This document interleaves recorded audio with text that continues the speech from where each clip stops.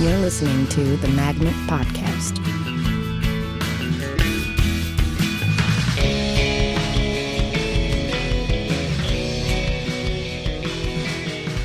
Hello, welcome to the Magnet Theater Podcast. I'm your host, Louis Kornfeld, and today I'm speaking with the great Julia Hines. Julia, thank you for being here. You're very welcome. Thank you for having me. It's a pleasure. Julia spent, was it 4 years? Performing with Hall of Fame Magnet team Brick. Yeah. And recently has joined Junior Varsity in the last 6 months or so. A little more than 6 months? Yeah, a couple months. Yeah. You also play with Beth Newell in Sad Kids and with The Stank as well.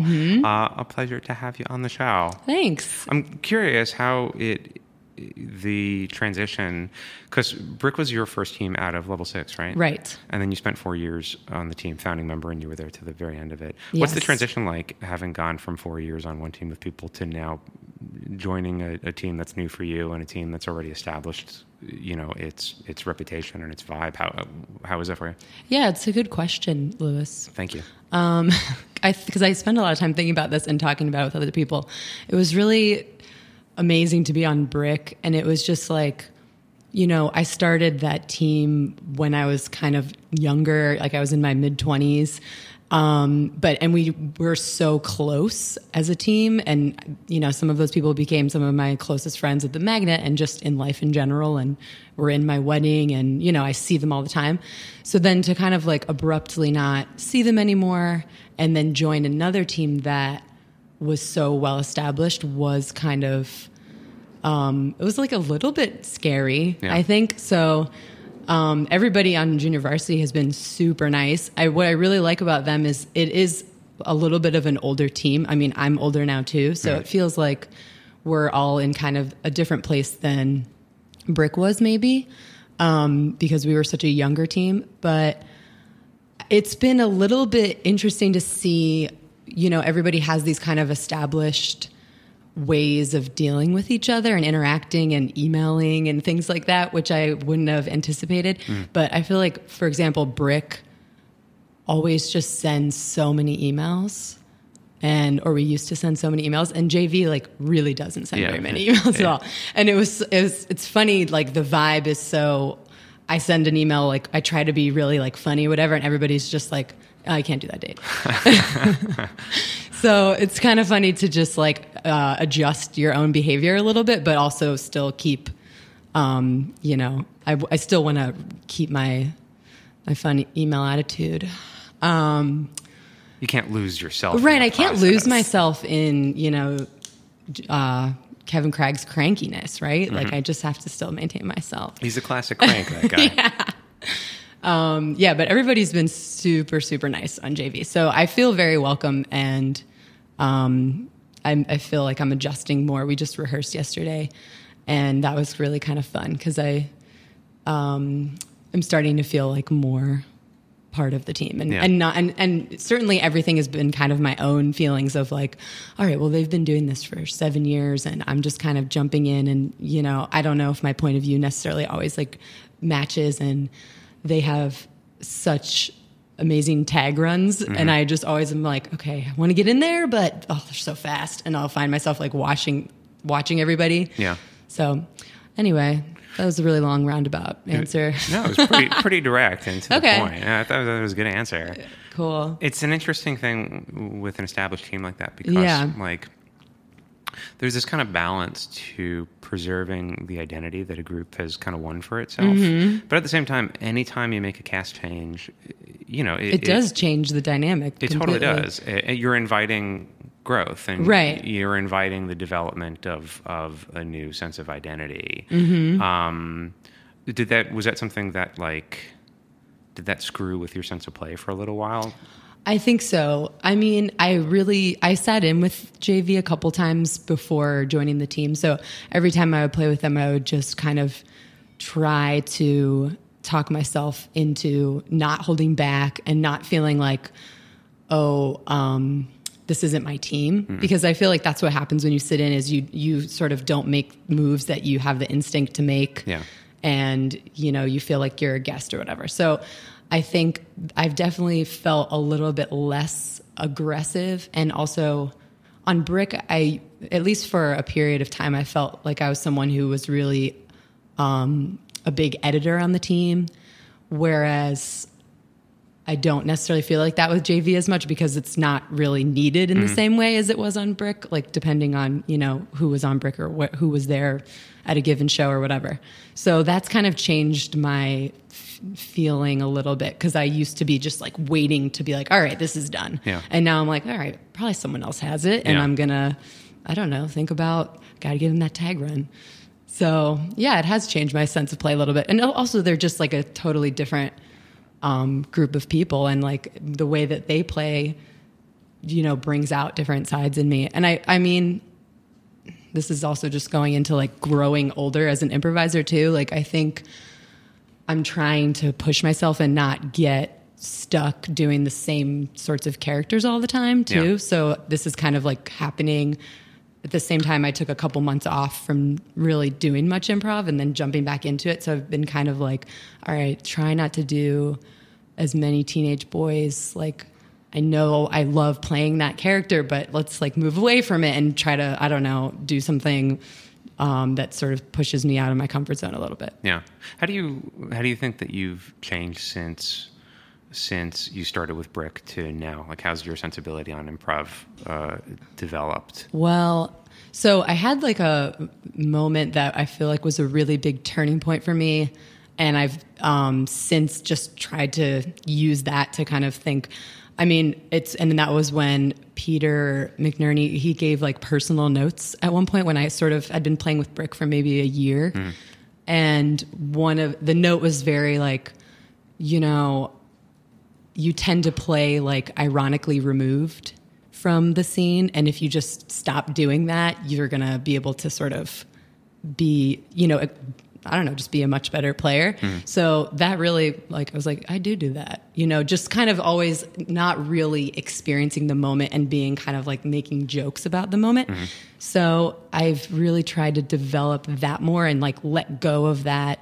And it comes with like confidence and growing older and that's a definite defense mechanism of just being like, whatever, I don't really care about this, but actually investing in what you're doing and really trying to play true characters who are really honest and grounded. Yeah. So, and then having you as a coach and having Peter as a coach, and when I was on Brick, I feel like that has helped me to sort of continue to work on that skill. So I want to continue to do that. And sometimes with JV, it can get a little hard because it's so fast that just even rehearsing yesterday, thinking about like remembering to make it feel more honest and real and not just like do the joke. Yeah. Especially with a team like JV, because I've sat in with them a couple of times. I did a Toronto festival with them a couple of months ago. And it ended up just being Megan and Jamie and me for the first show. And then I had, and I was, terrified because it's like the total opposite of how I play. And like, because they move super, super fast and they kind of challenge each other to just like cut the bullshit and get to the funny thing and play the shit out of the funny thing. Right. And it's always surprising how far they're able to run with it and how many new games they're able to come up with while exploring the original game. So like striking that balance between not being kind of coolly ironic about stuff, having enough like emotional investment that you're able to kind of dig your heels into it, but not being so grounded that like when the windstorm of a JV tag run kicks up, you're able to be moved by it, roll with it. That's always like a really interesting thing that I find I just can't think about too much. The more I think about it, the more I like go to like acting tendencies and then I just like shit all over the fun of a show. Right. So how do you deal with that? How do you keep yourself kind of firm but light? Interesting. I mean, I think maybe the shows that we've been doing, I've maybe gone a little bit too light in some ways because I'm trying to adjust. Yeah. And then just rehearsing yesterday was kind of helpful to think more about like Rick was our coach and he kind of was getting us to do more environment work. And I felt like that was kind of helpful to reinvest in like making it more sceney. But let me think. So I think I'm just trying to not make it too light and think about more, I don't know, maybe just not thinking as much. Yeah.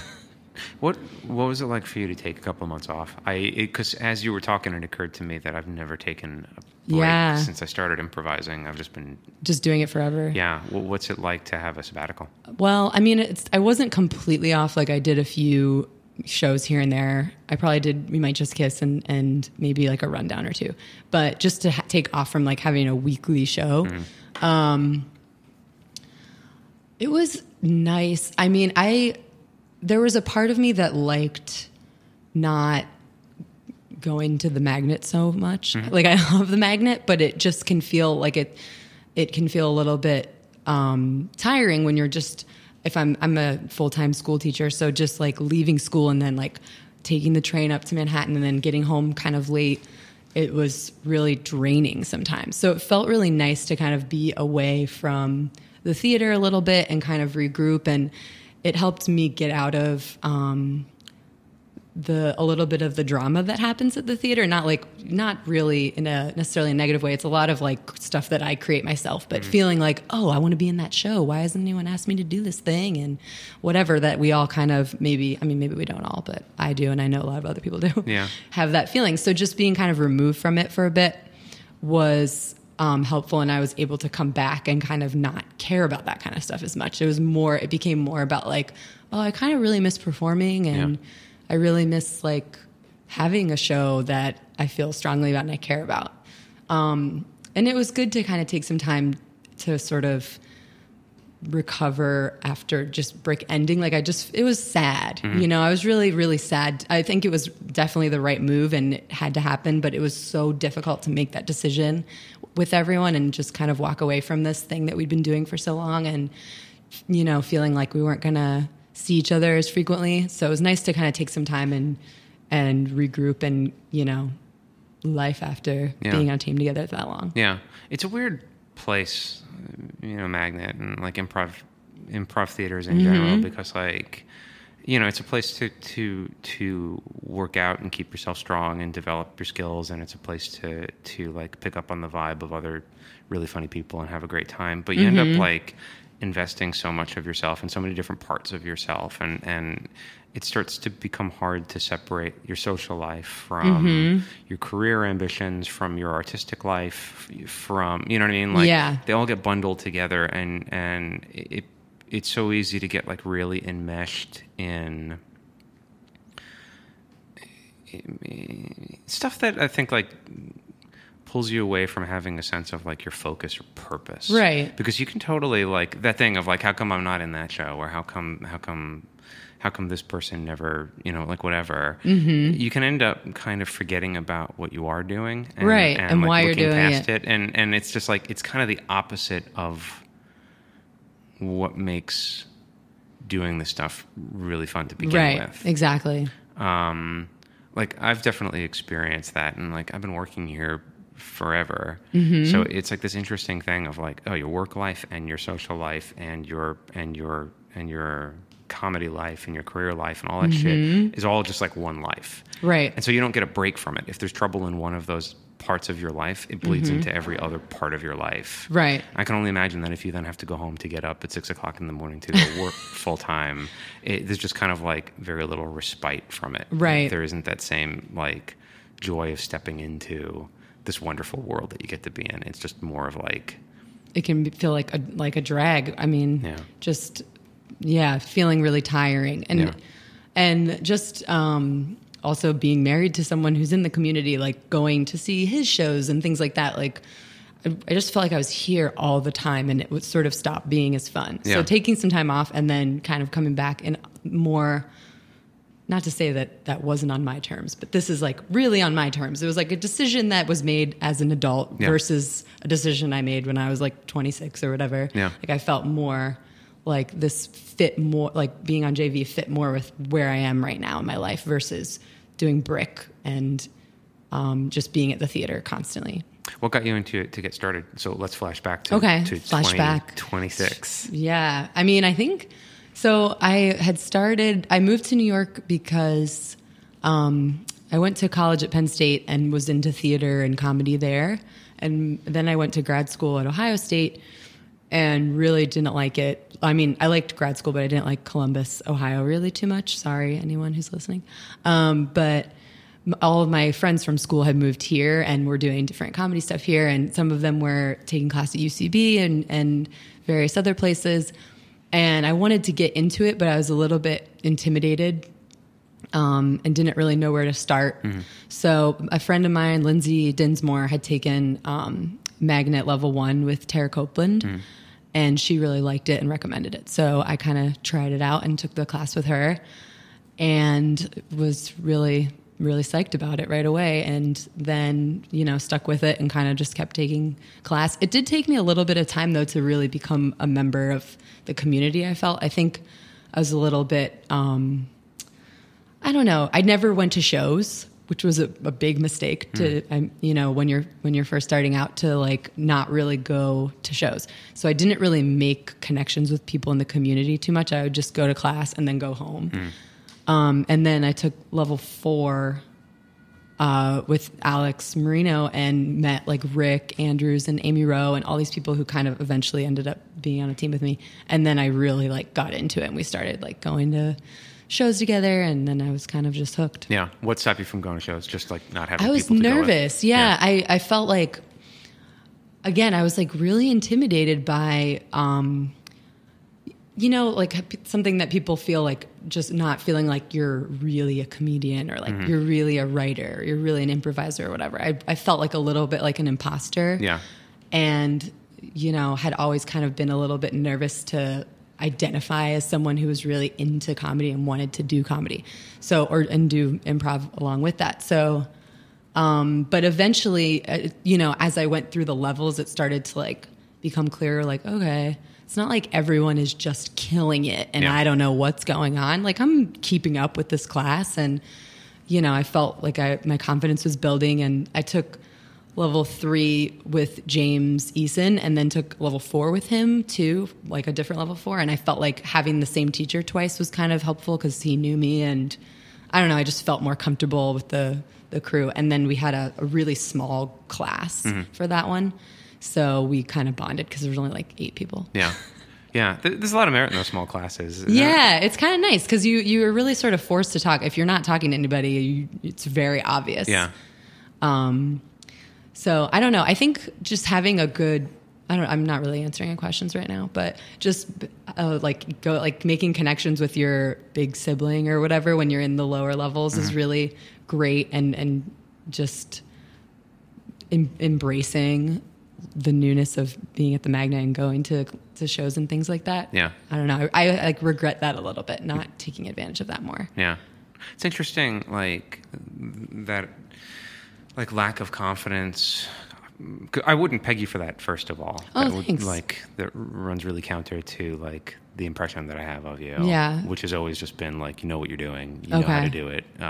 You do it really well. Well, thank you. But like that feeling of being an imposter, or like you can't really call yourself a comedian, or you can't really call yourself an actor or a writer. Like I feel that way now. I think a lot of people do. I think most people do. Because like it's interesting. I wonder like what you're waiting for it to be kind of like official. Right. Maybe it's just the kind of thing that it never really feels official. Because I guess there's some people who kind of like define themselves. There's like the really ambitious type of person who has known since they were 11 years old. I'm going to be on Saturday Night Live. I'm a comedian. That's my career goal. And so they just kind of always have it in their mind. And then there's lots of other people who I think are like embarrassed to like declare what they are. Yeah, and to say what they really want. Yeah, because it's scary to admit that you want something, and then, I think it's always, having been someone who always was hanging out with a lot of guys who were like into comedy and didn't really necessarily seem to hesitate as much with that. I felt a little bit like, oh, well, I don't want to say that I like this too, or I want to do this too, because what if they sort of think I'm not that good or something like that. But yeah, it's funny because I think back to being in class and I would just look at the performer page and just always be like, just when I get on this page, like then I'll have made it. Yeah. And then you get on the page and then it's like, oh, okay, now I have other things that qualify me to have made it or whatever. That's been my experience of like every time you get the thing that you think is going to make you feel like you made it, you don't feel that way at all. Right. And that's actually been sort of what's made me like try to do comedy a little bit less aggressively because I kind of, I don't know, I'm at a stage in my life where I'm really thinking about like, okay, what do I actually want and why do I really want this? Yeah. You know, because it's otherwise if I, really go for something and then find that feeling again of just like, oh, I'm not happy. I'm not satisfied with this. And I need to do something else now. Like it kind of scares me to just always be feeling that way. Whereas like teaching, I usually feel really great about it. Yeah. And I feel like I'm doing something important. Yeah. It's one of the pleasures of getting older, I'm finding, is asking yourself exactly that question. I don't know that I have like a sense of like my mortality yet. I know that it's there. After I hit 30, that 30 felt like a very tangible, real number. So I know that that's coming, but I still feel healthy enough that like I don't really take it too seriously. Right. But I definitely have a sense of like there's only so many hours in the day, and there is only so much time before I'm an embarrassing old man in a room full of people who are really good at what they're doing. Yeah. And you do have to kind of ask yourself the tough questions of like, what do I really think? Not just who am I trying to impress, or like that process of sorting out other people's opinions from your own opinions and other people's like ideals for you from your own ideals. It's actually like getting to kind of know yourself a little bit and having to like make decisions and see, like pull triggers on stuff. I'm finding is actually a surprisingly fun part of being in my 30s. Yeah. Yeah. I definitely have started feeling more mortal in the past few years. I feel like, just like I started getting a lot more heartburn, and that just started making me feel like I'm an adult now and I need, like, there's not that much more time left or something. And I talked to my friend about this, my friend Dan. We would talk about how like, when we were in our early 20s, everyone would always say life goes so fast, and we'd be like, it doesn't feel like it. Like, feels like we have tons of time. And then now all of a sudden we feel that way. Yeah. Like something did click, and it does feel like, oh my God, I'm already, I'm 32. What's, this is going to just keep speeding up, and before I know it. Yeah, for me, it's the feeling of like, oh, I'm already in my story. I'm not waiting for the story exactly, to start. I'm not waiting to grow up. Yeah. Like I'm grown up. Yeah, it's already happened, which is like, I alternate between crippling anxiety and kind of like a cool sense of freedom when it comes to that. Because then it's like, well, then it's all based on my choices for things. Not necessarily like I'm going to make a choice and then I'm going to go be the most successful person in the world. But it's like, I have to wake up today and make a decision. I got to do something. Most of the time I don't do anything. Most of the time I sit and I daydream about stuff to do. But there is kind of like, I don't know, it's an interesting thing to realize that you're not waiting anymore for the invitation. Right. It's like it or not, it's your life and it's already happening, and you got to kind of, like the river may be flowing at its own speed, but you got to kind of like man the oars a little bit and like navigate the direction you want to be going in. Right. What is it about teaching? Have you always felt that way about teaching? First off, what do you teach and how long have you been doing it? Okay, so I teach 5th grade currently. I'm an English as a second language specialist or something, I guess you could say. And I just finished my 8th year of teaching. So I would say, I know I've not always felt that way. I mean, I would say like since high school, maybe I was someone who wanted to, make a difference in some way. And I, kind of played around with a lot of different ways of doing that. Like I went to grad school for women's studies and was thinking about, pursuing a career in academia and teaching women's studies. And it did feel like important when I was doing it at the time, because it was like I was reaching like freshman college football players would come in and take my women's studies class. So if I felt like I could like change their views on various different topics, like I felt like I was making a difference. But then I kind of got to the point with that where it started feeling a little bit like, what I was doing was so far removed from actually impacting anybody. Like I was writing papers on like Moulin Rouge, and it was like really fun, but no one was really reading them except for other academics and things like that. So then, and I also really wanted to move to New York, and I didn't think that was going to work because it's just such a competitive field. So then I applied to be a teacher here. Because I think it was a little bit of not really knowing what else I would do. And I always loved school. And so I more than ever do really feel like I'm making a difference. And it's in a way that like, okay, I'm working with students who live in a low-income neighborhood and have language proficiency issues that they're working on, and I'm like really impacting their lives day to day. So that feels really good. But it definitely took me a long time to kind of get here, because I feel like in the beginning of teaching, it was so awful and hard that I felt like I was actually doing them a disservice. Yeah. Because I just really didn't know what I was doing. Yeah. So I think this is the first year, and this past year I just finished, that I really enjoyed my job and felt good about it, because I felt like I sort of was getting it. What was the adjustment that happened to go from feeling like you don't get it to feeling like you get it? Yeah. I think that's a good question. I think I actually did have kind of a moment where I was always someone who was good at school, and teaching I wasn't really that good at. So for a while it was like I was kind of going up against this feeling of like, I can do anything, I'm really good at this, whatever, but like not actually being that good at it. So finally, and I would get really like defensive and kind of would always be asking for more opportunities, and kind of was a little bit arrogant, I think, in my job. So I think there was like a moment where I sort of decided, this isn't really helping me.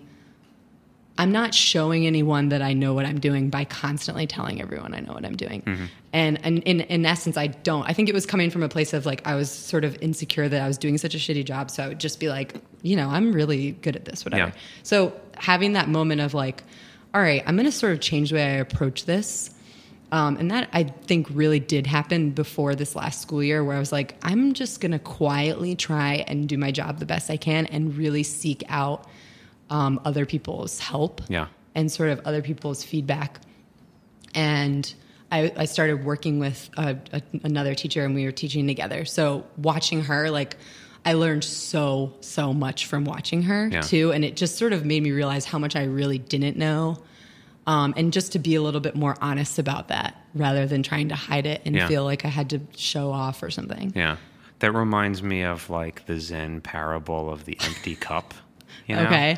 I don't remember the exact parable, but the basic idea is a guy goes to a monk to ask for illumination, and so the monk offers him a cup of tea. Okay.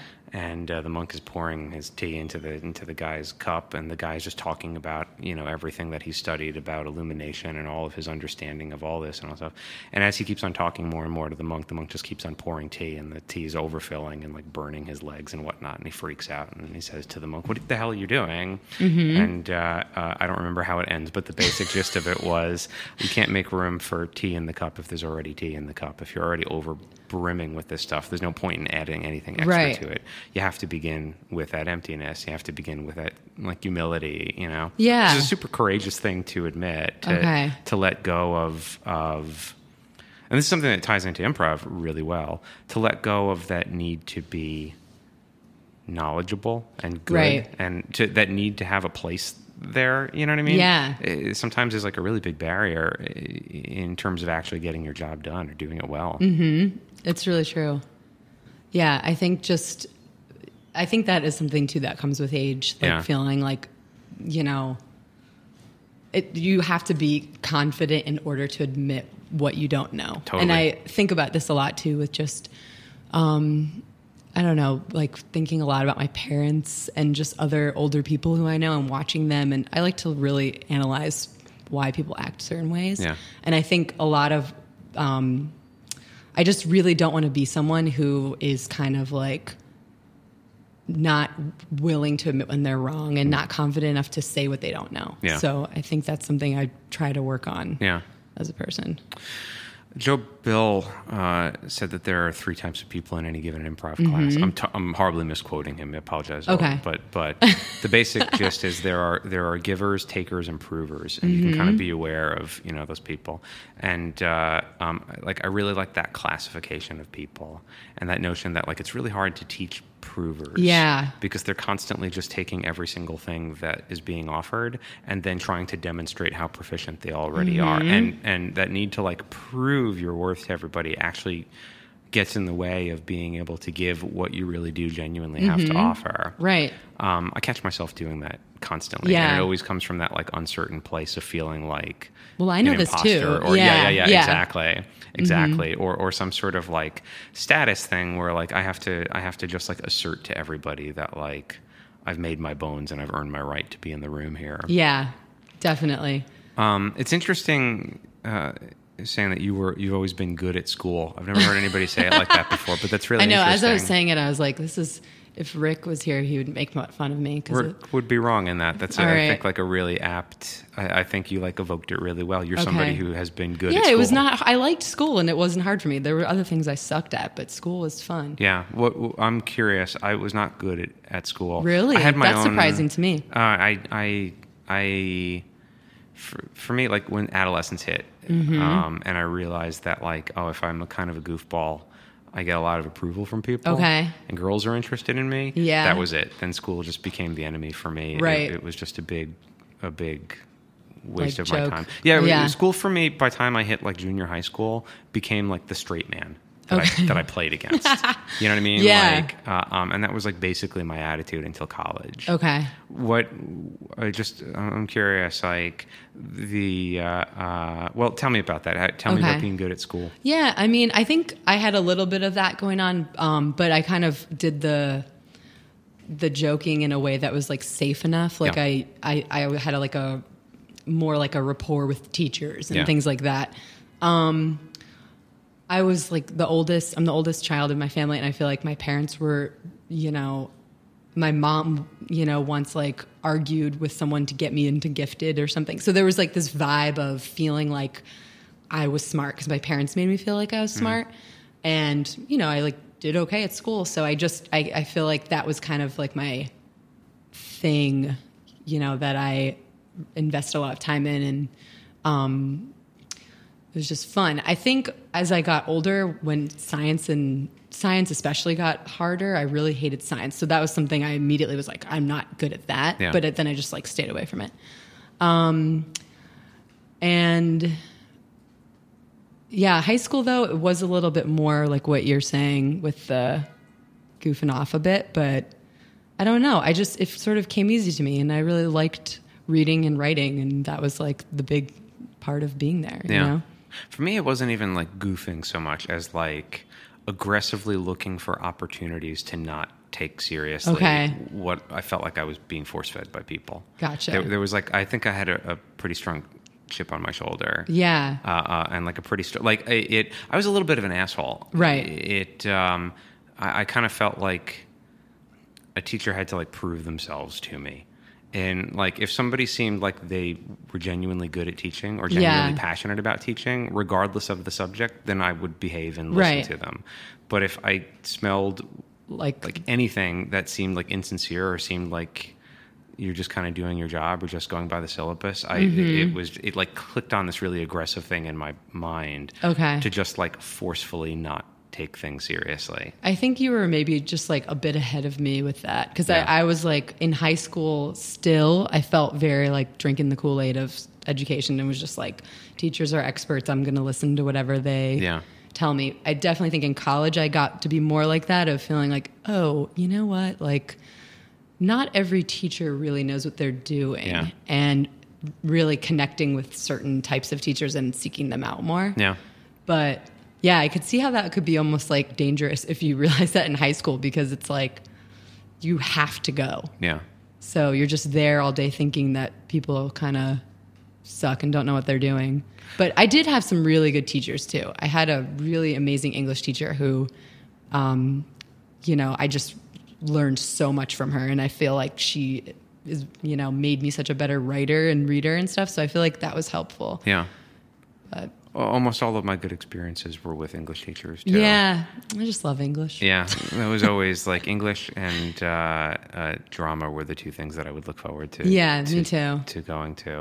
And then I had one math teacher. I was always fucking terrible at math. Okay. But I had one math teacher in high school who I appreciated just because he knew what he was doing. Right. I can't like articulate it. He was just like, he knew what he was doing. There was no bullshit from him. You know what I mean? Like, and it felt like he gave a shit. Do you think like know what he was doing in terms of math or in terms of teaching or Teaching. both? Yeah. Teaching. He would check in to see if you were getting things. Mm-hmm. And I see that a lot with science and math teachers, that like just the knowledge of math and science is enough to like get people a job sometimes, where it's like, I really understand biology, but it's not just knowledge of the content. Like you have to be able to relay it to other people and like be able to check in and that kind of thing. That's kind of what I've learned myself as a teacher, just feeling like, oh, I get this. I'm good at school. Like I know how to read and write, whatever. But actually teaching kids is so hard. Yeah. And it's so much different than just like knowing it. Yeah.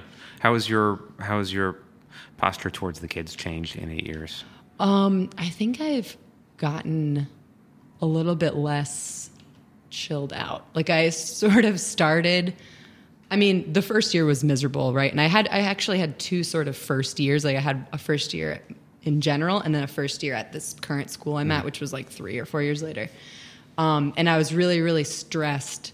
So those were kind of just like, I don't even think they really, I mean, it's sort of just common, like first year teaching, you don't know what you're doing at all. But then I had like a sort of persona that if you see me teach, you would probably think like, okay, you kind of talk to kids like you talk to anybody. So I think that's something I really like and try to do. Like I don't want to talk down to children, but there's also, you can't do it as much as maybe I did when I first started. Like there has to be like some boundaries, and they have to feel like there's structure and discipline, and I'm not going to like let things go. Yeah. Whereas before, if I didn't personally care about, like, oh, I need to go to the bathroom or whatever, like I just go. Yeah. But it would eventually like lead to larger problems if I wasn't more strict, which doesn't come natural to me. Yeah. That's really interesting. Why is that? Is it because, I mean, I imagine there's a real art to controlling a room, just status-wise, being able to lower your status and raise your status and just let people know that you're in control because you're so relaxed and confident and know your business. It's really true, because I've definitely gone the opposite way, too, of like trying to control through like yelling and just kind of being mean. Yeah. So, and that is actually probably less effective than, being too chill. Yeah. But yeah, there's like this really fine balance of you want kids to like you and trust you. And I also I want to make kids laugh. Like I love doing that too. And I think it makes school like a lot more fun for them. But there also has to be like a moment of like, okay, now we have to get down to business. And you just have to find this perfect balance of that. Otherwise, when it's time to get down to business, they don't want to, and they don't feel like they have to, because, who are you to tell them? Yeah. It's interesting. I'm thinking now of two teachers very specifically.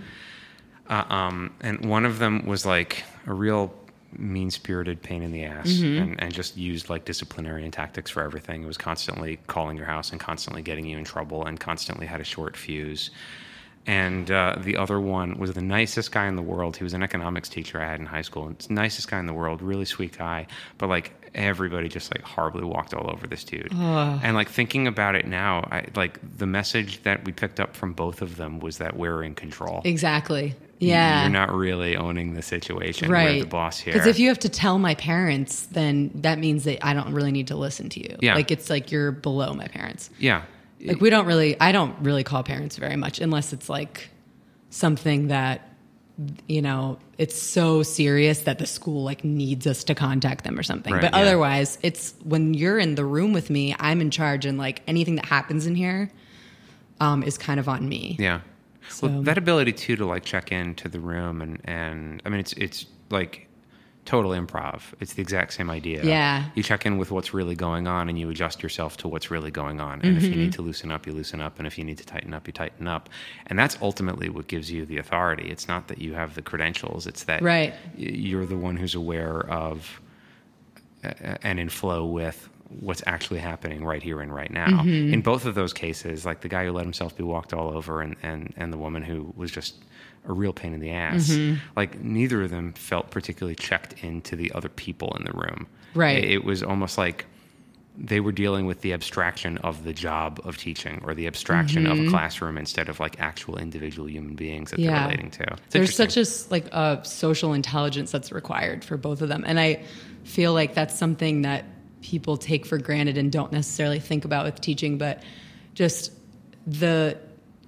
seeing someone and recognizing when they're not really paying attention to you or not interested and just, responding to that, like you're saying, is something that is so huge. And if you don't have that ability, it's just going to be so much harder for you to actually, teach and see results in your students. Yeah. Or if you have that ability, but you're too afraid to call it out. I remember I was so impressed one time when I was I did a workshop with Jean Villepique years ago. And she was in the middle of explaining something, and there was a guy in the class who's kind of sitting there, and he just begins sort of like looking off and like shaking his head. And she stopped the class and was like, "Excuse me, is there a problem here between us? Is there something you'd care to share with the class? Because if there's not, I'd appreciate it if you look at me right now and stop shaking your head." And I was like so taken by that. Because like I would notice exactly that. I have people in my classes who do that, and I notice it, but I don't call it out. And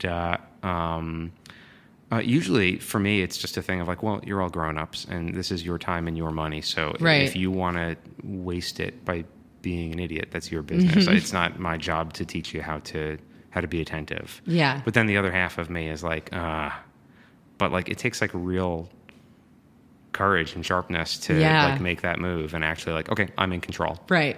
You have to listen to me right now. Here are the boundaries of this class. Yeah. Yeah. I imagine when you are working with adults, like the few times I've coached, and then back when I did teach like intro women's studies at Ohio State and having adults, it is so weird because it's like you're saying, like there is that feeling of just like, well, it's your choice to just kind of, be on your phone or whatever. Yeah. But it sort of undermines the rest of what's happening. And fortunately with, kids, it's a little bit different because they can kind of have to listen to me. But certainly you can make the choice to see a kid or a couple kids in the back who are not with you and to let it go. Yeah. And if you do let it go, it compromises everything that's going to happen in your room from that point forward.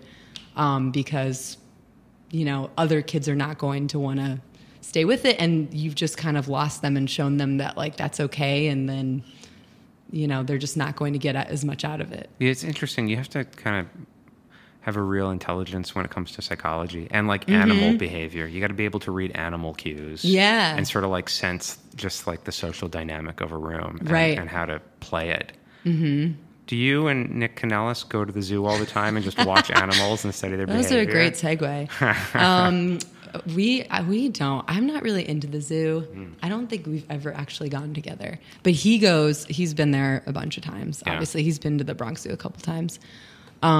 He's really, really super into animals and animal behavior. And it shows. It does. I want to go back for a sec. Something you had said earlier about like when you had first started improvising, feeling like you can't really take ownership or call yourself a comedian or call yourself a writer because you're surrounded by all these guys who had like so quickly identified. Yeah, there was no doubt or whatever. Yeah, it. What's the experience like for you? Being part of a community like that that's still majority guy energy. I don't know exactly what the proportion is, but the ratio still favors guys to girls. Yeah, it's especially noticeable on Thursdays too. Now that because coming from Megawatt, it did feel like there was more and more women, but now it's like okay, Rebecca, Megan, or Megan and I. But I guess there's the director series and things too but those are always sort of fluctuating. I definitely think that has influenced me. I mean, starting out at the Magnet, part of what was so appealing was the fact that there was like Tara, and then I took level 2 with Rachel Hamilton. So that was kind of exciting to me. Like, oh, I kind of want to take a class from a woman, because coming from my friends in Penn State, I was always like one of like a few girls who was kind of like hanging out with this group of comedy guys. And they were all the ones who like wrote for the comedy magazine and wrote for the Sketch Fest and things like that. And I was a little bit too scared to even do that.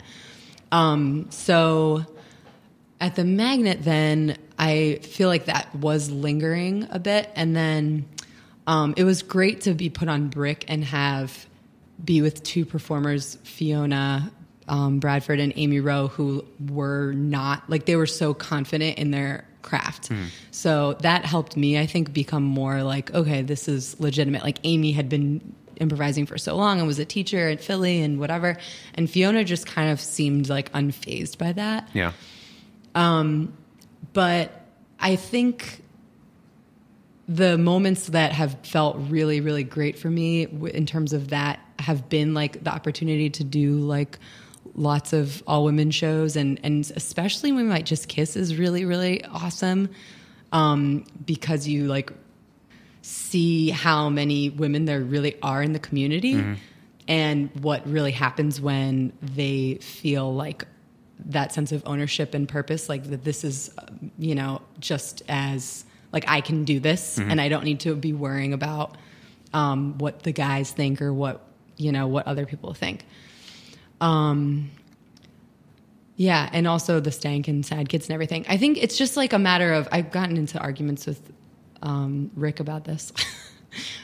Just that there's a feeling that when, like, we had like an argument one time before a Brick show, because I was the only girl there that night. And like Amy, it might have been Caitlin Steitzer by this point. So Amy and Caitlin were both not there. And I was like, oh, I just like don't love it when I'm the only girl here.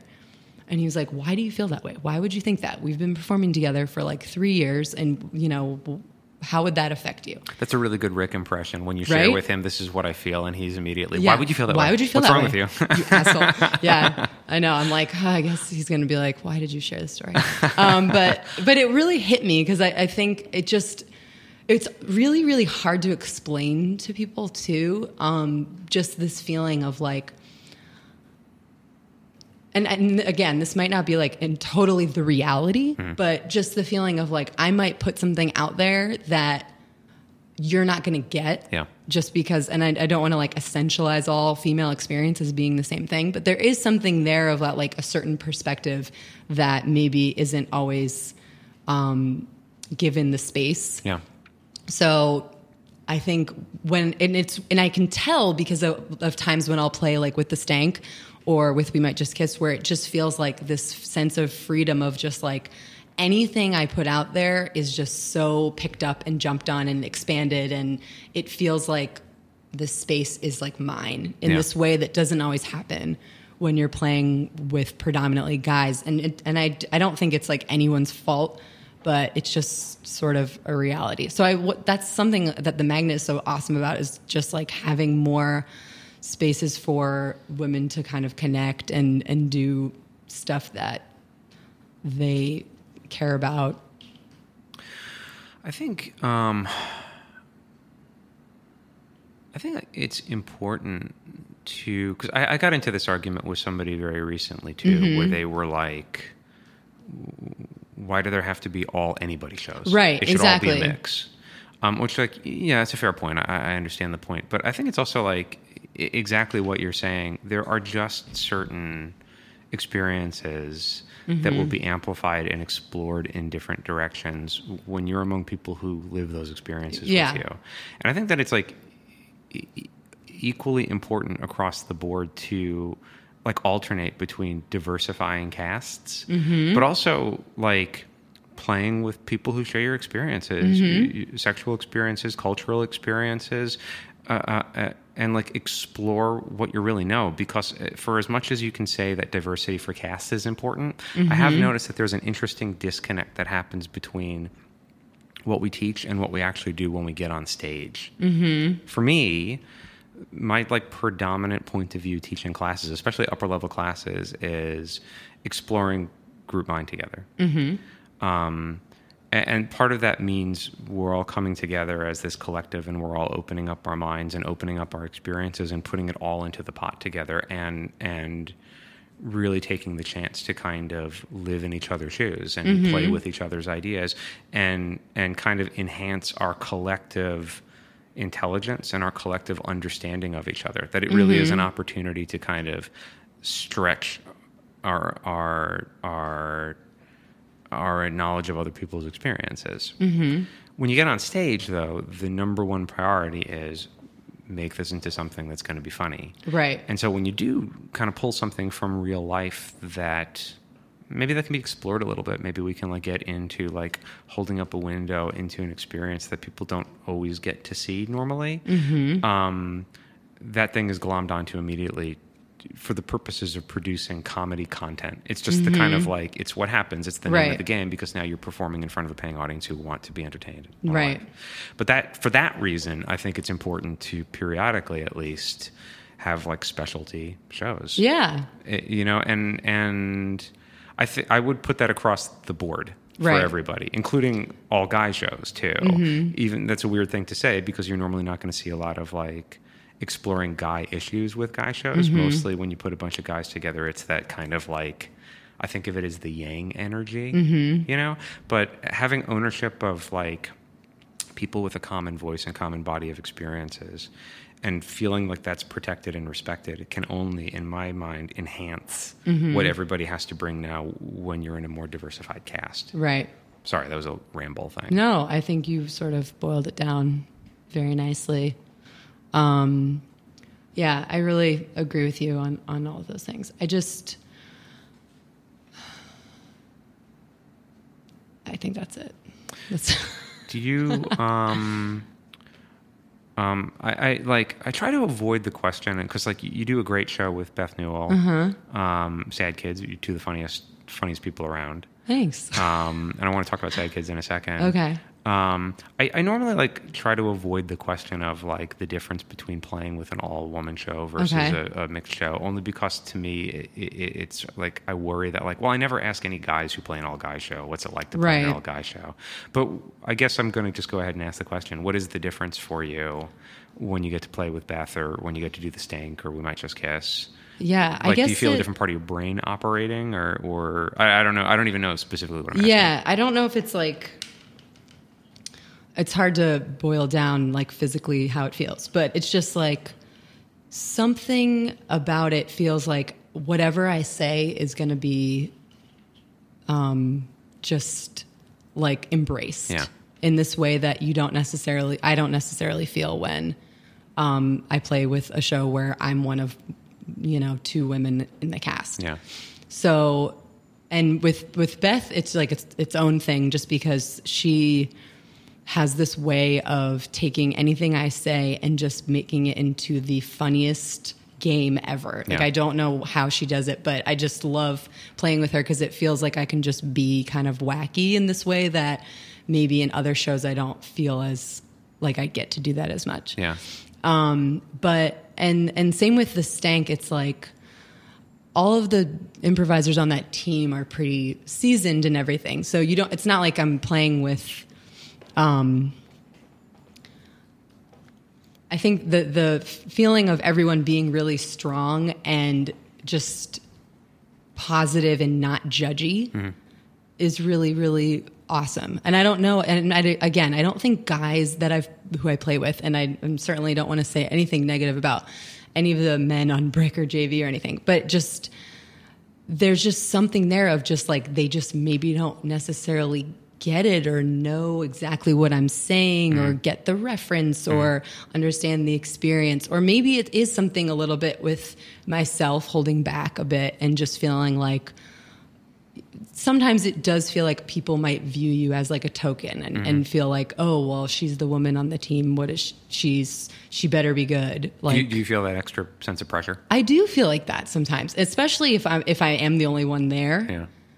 And it can inhibit how I play, like feeling like, oh man, I'm like representing female kind right now with being the only woman on this team, or like one of the only women on this night. Like it feels like something intense. Whereas like the Stank, it's like, oh, I just can do whatever I want here. Yeah. And same with playing with Beth. And we might just kiss. It's like, just, okay, my whole goal is to just make sure everybody feels really comfortable and is having a good time. Yeah. And that can open yourself up to like playing in a different way. So I just don't think as much. And I just, as a result, feel like I'm so much better. Yeah. And I can be like more like parts or play different roles or do different things that I might not normally do. Well, that's such a huge difference between feeling like you are the token woman on a team who has to represent. Yeah, womankind. right. There's like a freedom there that is really. Yeah. And I think the longer I improvise and the more sort of like the more I feel like, okay, I'm an important member of this community and I have like credit, and it's not like one show's gonna like blow people's opinions of me or something. Yeah. The more that happens, the less it is an issue. Yeah. But still, like, there's just that feeling of like, who are these strangers in here? If there are people who aren't from the community, at your shows and things like that, they're bringing in,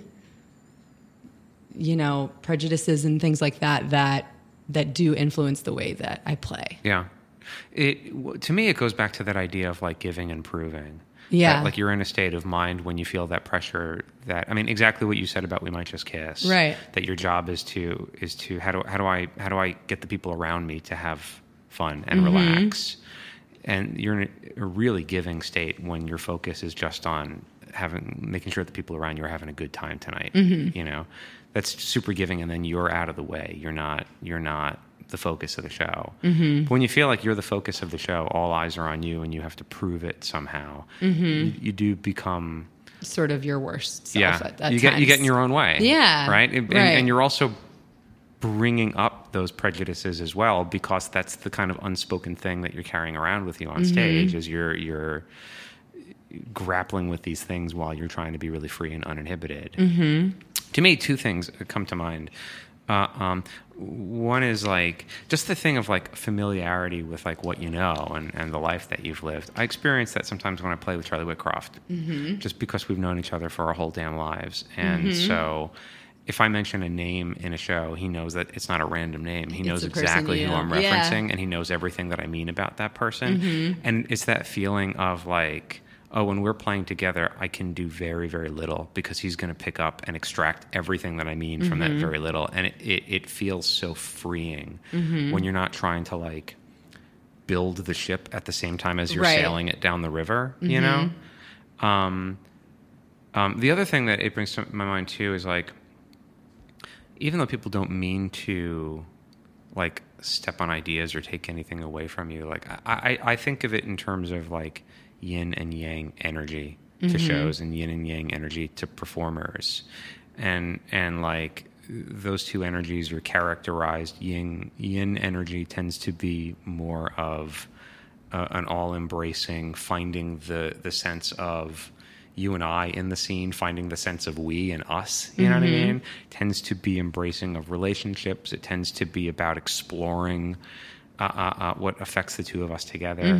The yang energy tends to be more divisive. It tends to be more about what's weird about this and how do we kind of aggressively make more of that weird thing. And oftentimes it's an energy that expresses itself in a desire to just get to the fucking funny thing right now and not waste time and dick around. Right. And you tend to see yang energy more among guys when they cluster together than not. It's just like the general tendency of it. And it's something that I also find like I react to because I'm a yin player most of the time. And it suppresses access to my own life experiences when I'm on stage. I find that when there's a lot of yang energy on stage, it oftentimes doesn't lead to me having a good time. It leads to me blocking out things that I think people are going to find lame or not funny. And so I find myself doing the same shit I've done before that gets a laugh. And you get that like stiff feeling again of like, oh, what's the fucking point? Yeah, that's a really good way of putting it. I definitely have experienced that. Like, it feels like almost it becomes more surface level, and you're not actually, you're just like inventing something that's funny, or you're playing like the game like in this very predictable way, and like it doesn't feel authentic or grounded, I guess. Rather than like stuff that's really in your mind. Yeah. Like aging has been coming up in a lot of my shows recently, and hopefully that will stop soon, because I don't want to just like drag my whole life onto stage. Yeah. But I like those shows where I get to like explore the things that are actually my experiences. Yeah, me too. I feel like I'm so much better when I'm playing from like, you know, like some of my favorite scenes I've ever done have been scenes where I'm like picturing my living room, or like picturing like the front porch of, or like really playing a person I know kind of. And because it feels like there's endless amounts of material, but also endless possibilities to kind of mold it and make it more. And it just feels so real. Yeah. Because it is. Yeah. There's something to that. When you, like, I've noticed a huge difference in my scenes when I make the choice to give myself objects that are real objects from real life, and not just a cup. Right. And even if like nobody else knows what I'm doing or why I'm doing it, having that in the back of my imagination makes the scene feel like a completely different thing. Right. There's a freedom that I feel that I don't feel when it's just like the comedy machine. Yeah. Yeah, for sure. Yeah, like I just keep thinking about this scene that I did yesterday with Sean Wickens in rehearsal, and it was like we were like working on a monster truck, and it was just so difficult for me like to not do what we're talking about, because I just was like, all right, I just kept thinking about how much I didn't know what I was talking about. Totally. Which, like, obviously that's, you can do scenes like that, you know, where you're in a totally different, unfamiliar place and make them really good by just owning and making up what you don't know. Yeah. But it's hard sometimes, and you can get lost in that feeling of like, oh my God, I don't know. I can't even picture where we are. Yeah. And you become tight too. You get tight and tense, and it's, and it goes back to that thing of teaching again. When you're tight, you can't be responsive to the actual people in the room with you and make those adjustments, because you're tight. That's what made my horrible 7th grade teacher so horrible, is she was just fucking tight all the time. Yeah. And so like she had no patience or tolerance for anything. Her first recall was to just scream at you. Yeah. Which, interestingly enough, is a lot of people's first recall in scenes when they're tight, is to just scream about shit and be angry. Yeah. You become unresponsive to things. I just start creating like a whole story that isn't really, I just will talk. Yeah. And that feels, and it just doesn't, it feels phony, and it doesn't feel like it's coming from any sort of real place. It's like all cerebral, like making up a narrative of what might sound good. I did exactly what you're describing in a show last night, and I felt like garbage about it. Exactly. I spent the entire show just stressing over what I didn't know and how stupid I am, and how, you know, like, and trying to fix it and trying to make it work meant that I was just like talking up a storm and meaning none of it. Yeah. None of it. It was all just me trying to be funny on my feet, and it fucking sucked. It's really, and you just feel slimy afterwards. Yeah. It's an interesting, like, I keep on coming back to this thing, and it's like right there at the beginning of improv history too. It's like what we're facing now is no different than what they were facing in 1955 in a back room in Chicago. Because like I'm really taken with the original idea behind doing an improvised theater company. The idea being that it's theater for the people who are watching it, and the people who are making it are the same people. And so it's the opportunity to show each other what we know and who we are, and instead of waiting for other people to write stuff or to take what in that day was like higher class people's values and make that like what theater is about, and it's all this like drawing room shit or whatever. The stuff of your own real life ends up being, this is what's dramatically interesting. We want to see each other and get to know each other. Like, I'm really taken with that idea, and it's always in the back of my mind of like, that's the goal, that's the ambition, that's what we should be doing. But then right along with that, right from the beginning with that group was, but we also got to make comedy too. Right. And so there is like frequently that thing of, for me, it's like trying to find that balance between not taking myself too seriously, but also wanting to say what I want to say and wanting to explore what I want to explore with people who are willing to go with me, rather than just engineering more comedy again tonight, right, and proving again tonight that I'm qualified to create more comedy out of this idea. There's just something to me that like gets exhausting after a while. You get to a point where it's like, I know I can do that. I've done it enough times that I know I can do it. Do I really need to keep on? Is that all doing a show is just showing that you can do it? You know what I mean? Yeah. Yeah. And I think it's also like this balance of sort of what you're saying of like showing that you can do it. And I mean, like being confident, but also putting your ego aside, like finding this perfect balance of like, I want to say my perspective, but at the same time, like, you know, helping other people say theirs and knowing when enough is enough. Because I feel like sometimes, you know, it's easy to be the reverse where you kind of hang back and are maybe like a little bit too nervous to kind of put yourself out there. Especially for me now, just joining this new team, I've definitely felt that more than ever before, I think. Because like we were talking about with Brick, it was like I was one of the first people there too. So I felt like I had more of a claim to it. Yeah. Or also going in the direction of being like too serious about it. You know, like bringing so much of like my thing that we can't laugh at this. Right. Which like I had a conversation with a student last week that like it blew my mind. She was telling me why she signed up for classes because she's like stiff and wanted to learn public speaking and was afraid of talking to people, and realized that getting up in front of people and making fun of herself on a weekly basis might be good for her. And that, to me, blew my mind. She showed more wisdom about improv than I think I've ever shown. Not self-deprecatingly making fun of yourself, but realizing that, like, the best improvisers are not people who get up on stage and, like, pick other people's weirdness and then, you know, like, assault that weirdness. The best improvisers are the ones who share and give what they really love and who they really are. But you're totally the butt of that joke. You're totally making fun of the shit that you love. You're totally making fun of the shit that you're passionate about. Those are the very best improvisers. Yeah. That's who I want to be when I grow up. Yeah.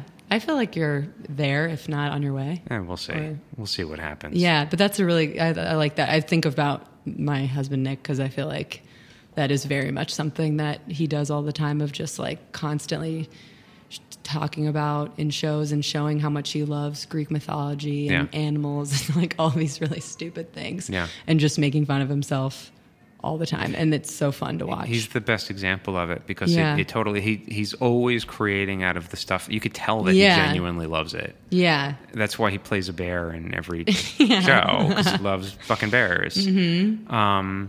But it's also just like done with like the highest spirits. Yeah. It's done with this like total like joy, like it's a privilege that you get to indulge yourself in front of a room full of people in the shit that you really love and really care about. It's a great thing to watch. Yeah.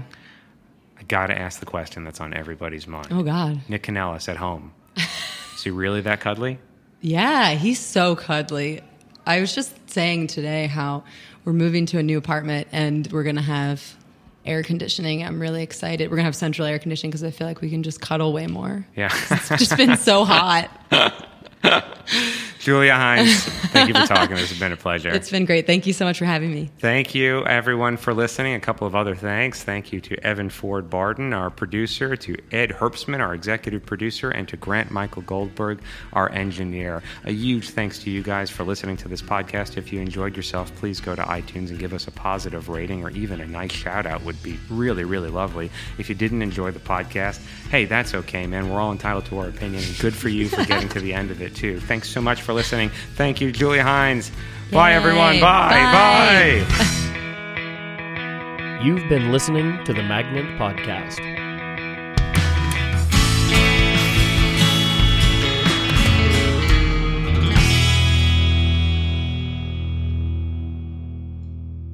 This podcast has been brought to you by the Magnet Training Center, where we teach classes in improvisation, sketch writing, musical improv, storytelling, and more. If you're interested in checking us out, we offer free weekly intro to improv classes. You can find out more about those free intro classes and all other classes we offer at magnettheater.com. Our podcast is available on SoundCloud, Stitcher, and iTunes. And if you've enjoyed this episode, please head over to iTunes and give us a positive rating. We appreciate the support. Also, be sure to check out the Magnet Theater for top-notch comedy shows 7 nights a week. All information regarding classes and shows can be found at magnettheater.com.